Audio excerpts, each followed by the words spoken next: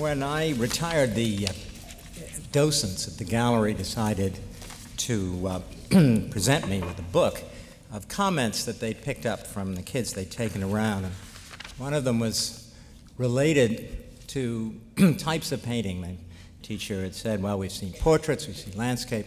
Can anybody tell me what a still life is? And a hand shot up. It's a picture that you'd think is going to be dead, but there's still life in it. Well, that's me after all this retirement. And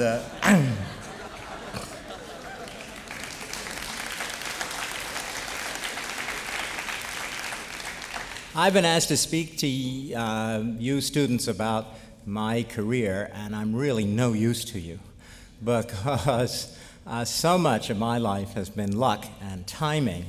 And I still will tell you a little bit about how it happened, but it's not necessarily transferable. I had this extraordinary opportunity. I was in graduate school, and the director of the National Gallery came up on a recruiting mission. He was after an education person, but also he had a slot as a kind of young assistant too. And he tried to talk me into doing that. Well, I wanted to finish this 2.5-year degree with a thesis and a lot of requirements, and I wanted to get off onto the working world. I had a job offer from the Detroit Museum, and so he hauled me into his living room a little bit afterwards, and he said, what would you really like to do with your life? And I said, I want to lead an institution that can be a cultural resource for its community. Okay, he said, how about doing that for the nation? Well, that was a hard one to turn down. So I threw in my lot and never looked back. I worked for one company for 30 years. And he groomed me. It was just one of these great opportunities of a kind of medieval apprenticeship. I had an office right next to his. He involved me in every decision. I became assistant director, deputy director, and director 8 years later. I was 34, and I went to my doctor. I said, I have this itch around my middle, and I think it must be an allergy to the elastic in my undershorts. He said, have you changed brand recently? No. He said, has anything in your life produced stress recently? Oh, well, I became director of this institution a couple of weeks ago. Yeah, you got hives. So being younger than most of the people I was in charge of was something of a challenge, but it was really a lot of fun. How I got there was really so exciting and very passive on my part. I had parents who were deeply into the arts, chamber music, old master drawings, architecture. I absorbed it through the pores, and then I did a lot of training. I was at Harvard and was advised by a museum director not to study fine arts, but to do a broad cultural history program called History and Lit, which I loved. I took a gap year before that to go to a school in England, and that changed my life. I highly recommend any of you not to stay 4 solid years in your university, but to get abroad, get that perspective. My daughter did it last year as a junior in high school at School Year Abroad, and it has changed her life. I mean, she's just a totally new person now, so open and excited about the world. I got a lot of chance then to travel in Europe afterwards, but I had this strategic plan. I wanted to go to the Harvard Business School as well. At the age of 12, I drove from Union Station in Washington, and we went by the National Gallery, and my parents remember my saying, hey, that's the kind of job I would like someday. Now, I didn't say that job, but they always remember that I had set my cap for cultural administration. That's the way I defined it when I was a kid. And the reason was I wasn't good enough at any one thing. So my analysis was to do a combination which would give me a niche. And it's really worked. I mean, the business school degree scares the bejesus out of the art people, and the art people and the business people think, well, I'm this art maven. And you can really flim-flam your way if you've got these strings to your bow. Anyway, I've had a fabulous time in architecture too, the Fine Arts Commission being a kind of architectural midwife. I always wanted to be an architect when I was little, and I realized I didn't have those skills either. I couldn't draw, I couldn't add and subtract. And to be helping realize the urban landscape and the built environment is really very rewarding. At the gallery, I got involved in this East Building project with IM for 10 years. It was so exciting. We got into education, acquisition, and of course the real thrill in many ways was exhibitions.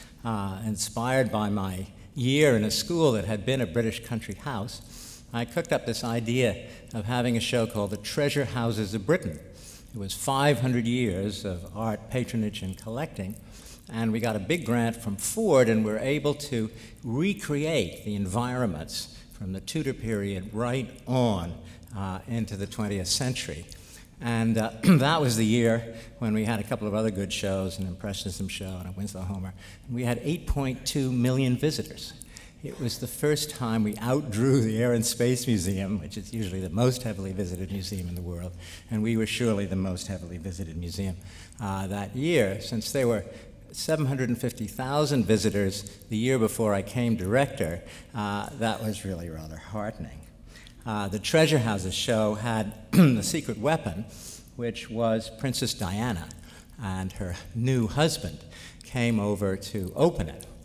And there was a party at the White House the night before. Then she went off to the St. Albans School swimming pool to get her exercise, and the director of development thought he could bottle that water and sell it to raise money. But I had this terrific mash on Diana. She was just so gorgeous, and they seemed a happy couple at that point. And everything was just fine, but she was heavily jet-lagged. They'd been in Australia, so day was night, and the thrill of being at the White House on the right of the president and next to her hero, Baryshnikov, and dancing with John Travolta and all of that. And so she came with this great big saucer dome hat that was probably designed to cover her eyes, a little bit of shadow. And as she came out of the building after our tour, it was October day with a brisk wind, this hat developed aerodynamic lift and went off. My wife, who luckily played basketball at one point, made this leap and caught it. But that photograph was on the front page from Rapid City, Iowa to Glasgow. You work 7 years on an art exhibition, and that's what people remember. At any rate, the rewards of being in the public service sector, I cannot describe to you how exciting and fulfilling that is. I know our society, with its consumerism and its advertising and its competitiveness and the great riches that seemed to come so easily a few years ago through the dot-coms, has really skewed our value system overall. But I think people as intelligent as you are going to give yourselves a fair break in deciding what rewards you really value the most. And they tend not to be the material ones, which seem wonderful at the beginning and then turn to ashes in the mouth. What's exciting is helping other people, making connections between intellectual and artistic, or whatever your bent is, and the great public. And I highly recommend it as a career. Thank you. That's 8 minutes right on the dot.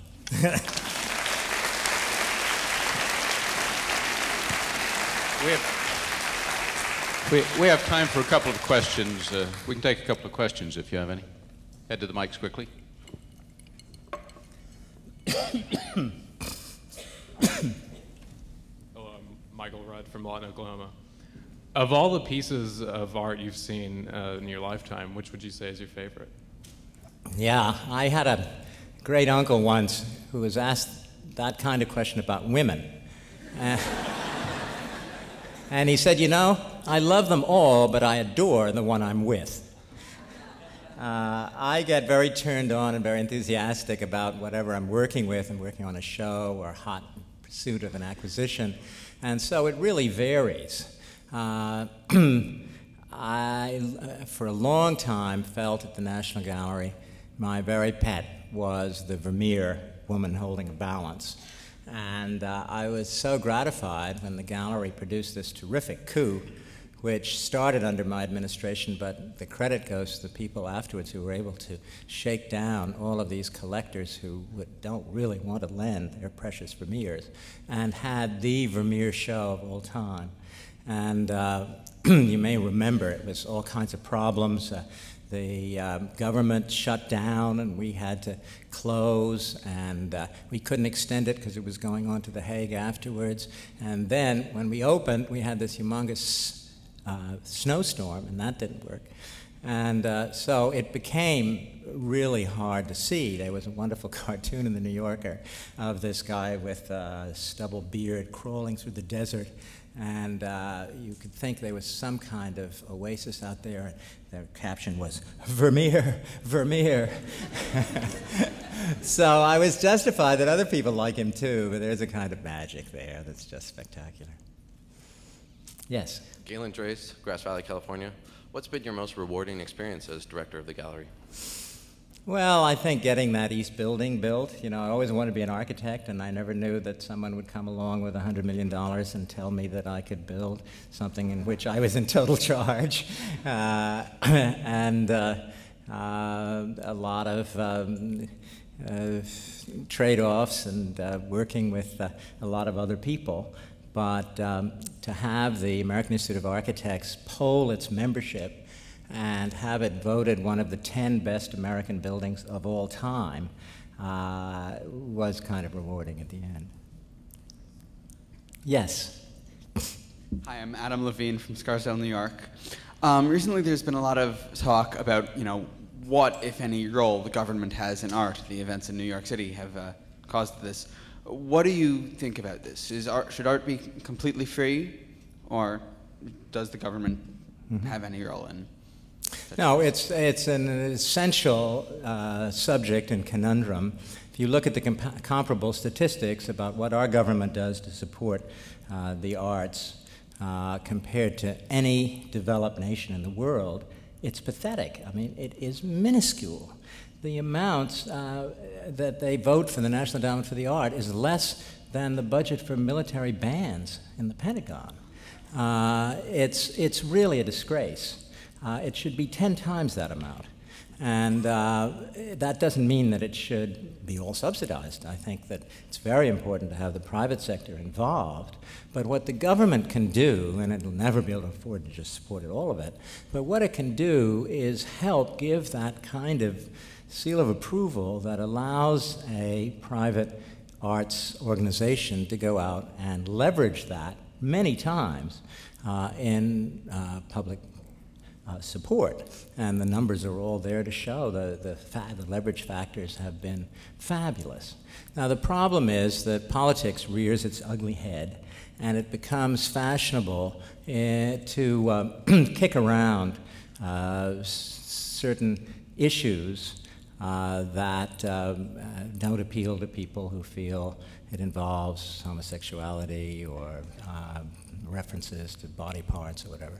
It comes from a basic misunderstanding what the arts do. Arts are not a kind of ointment that you put on to feel good.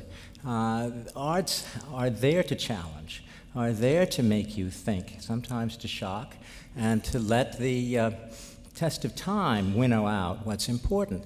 But in a free society with free inquiry and free expression, you've got to support the arts and not try to micromanage them from a political standpoint. So there's always that danger. But they get away with it in other countries, and there's no reason why this country isn't eventually going to grow up and do a little better. Sorry, over here. Catherine Thompson from Huntington Beach, California. What are your actual responsibilities as the director? Like, what would you do in a day? I know it.